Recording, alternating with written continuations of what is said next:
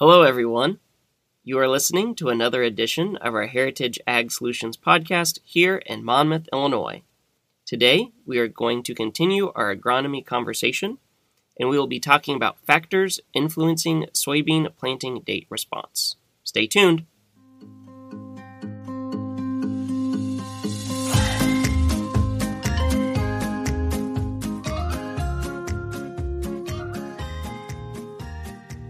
Okay, so today it is just me, and we will be taking a look at data from our Golden Harvest Agronomy in Action 2021 Research Review Handbook. Now, the data in this handbook comes from trials from across Nebraska, Iowa, and Illinois. And like I said, we are talking about factors that influence soybean planting date response.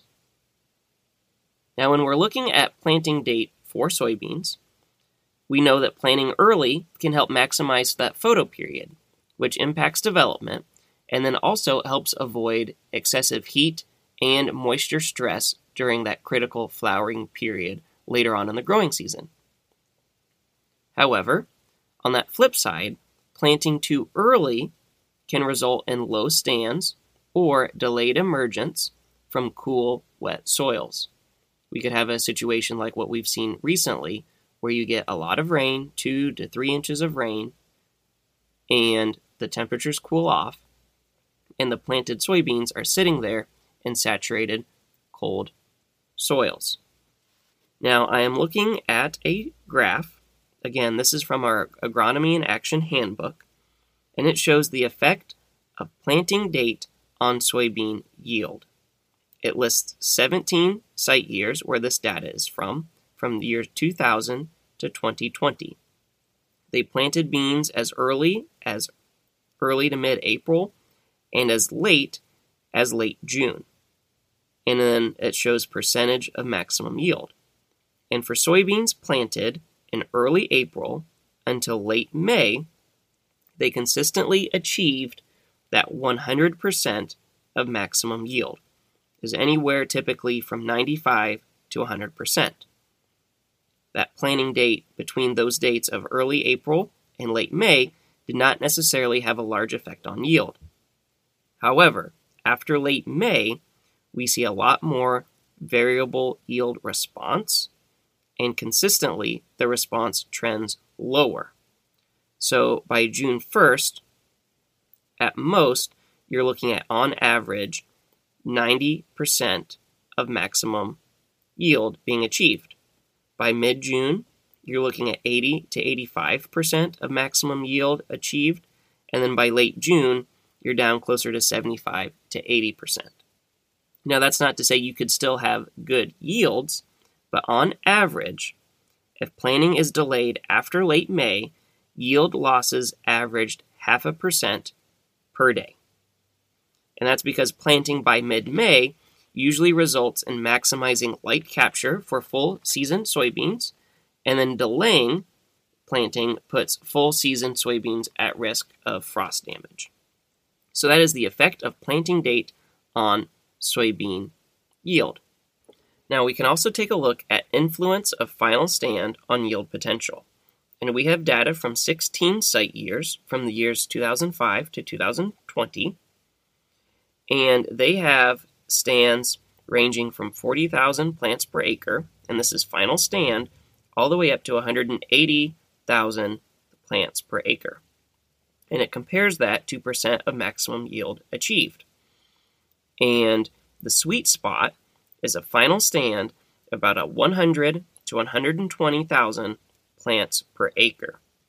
If you get lower than 100,000 plants per acre, you consistently are not maximizing yield potential and economic return potential. Now, higher than that, you are still achieving maximum yield. However, due to seed cost and seed treatment cost, the economic return isn't as much. 100 to 120,000 final stand plant per acre seems to be about the sweet spot. Now, in order to achieve that final stand, and the final stand is what's more important than the actual planting rate, planting at around 140,000 typically results in those final stands that are greater than 100,000.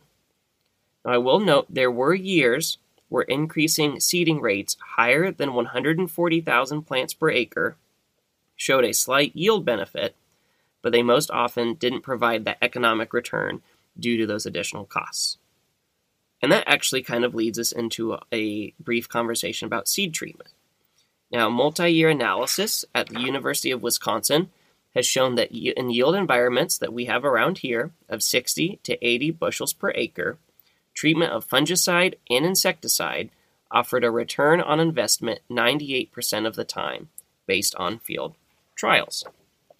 Now, for fungicide and insecticide, we have our Cruiser Max Vibrance, and then we also have Saltro, which is a fungicide seed treatment to protect against sudden death syndrome. Now, a little bit about sudden death. As I'm sure you know, it's a widely distributed soybean disease. The pathogen responsible is a Fusarium, and it overwinters in the soil and in crop residue prior to infecting the soybean roots early in the season. Infection happens very early in the growing season, but we don't see the foliar symptoms on the plant until late reproductive stages. And so because of that, in-season foliar sprays are not effective. There's two most common seed treatments offered, and that's biologicals and then SDHI class products. And that SDHI class of products has proven most effective of the two options at managing SDS in previous trials. So, the Golden Harvest team has done a lot of field trials looking at Saltro, also comparing that to Alivo, another SDS seed treatment, and then as a control or a check, they had versus Cruiser Max Vibrance beans that did not have SDS protection on them. They had that Cruiser Max fungicide and insecticide, but they did not have Saltro or Alivo.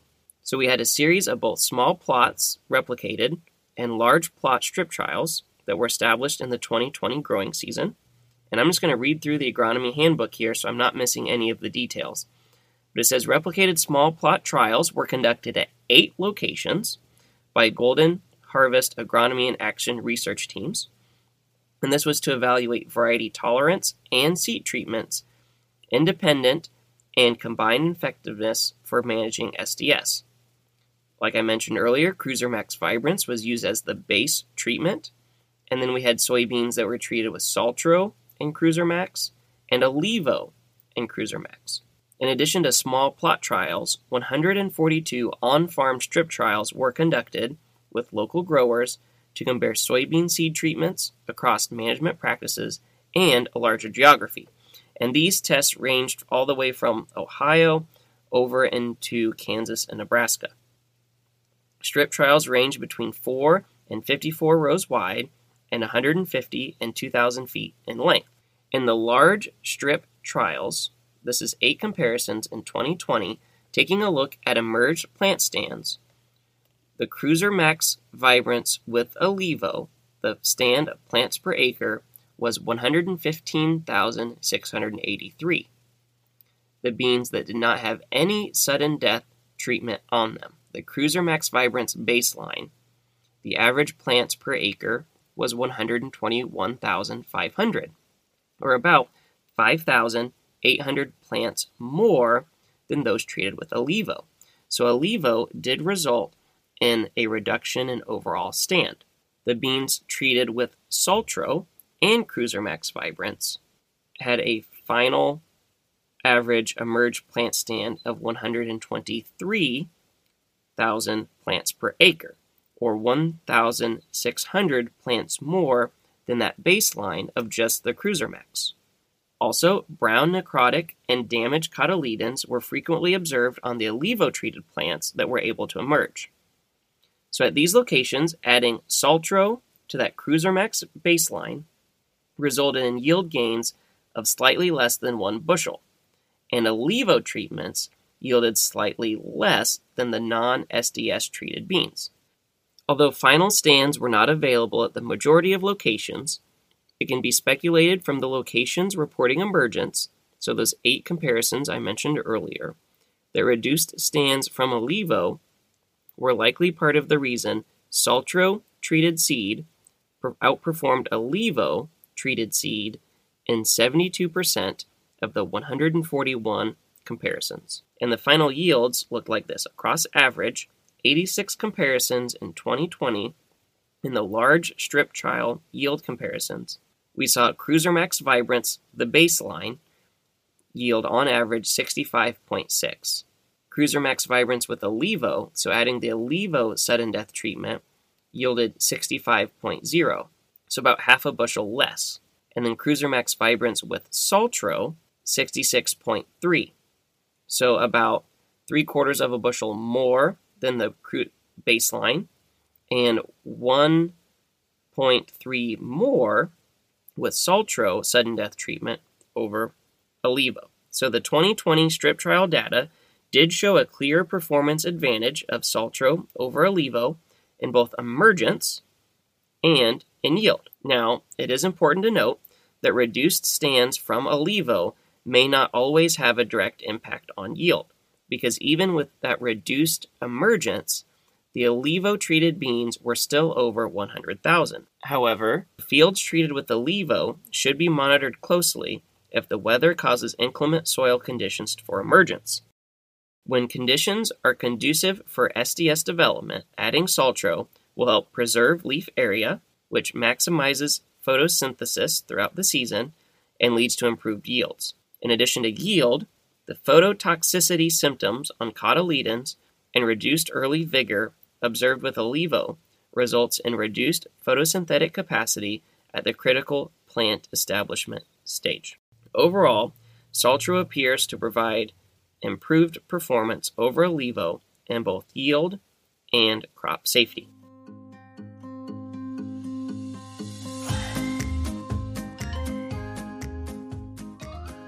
All right, well, thank you for listening to this episode about planting date and stand emergence on bean yield, and also for my little commercial for Saltro. If you weren't familiar with our Saltro seed treatment before, you are now, and hopefully you learned a thing or two.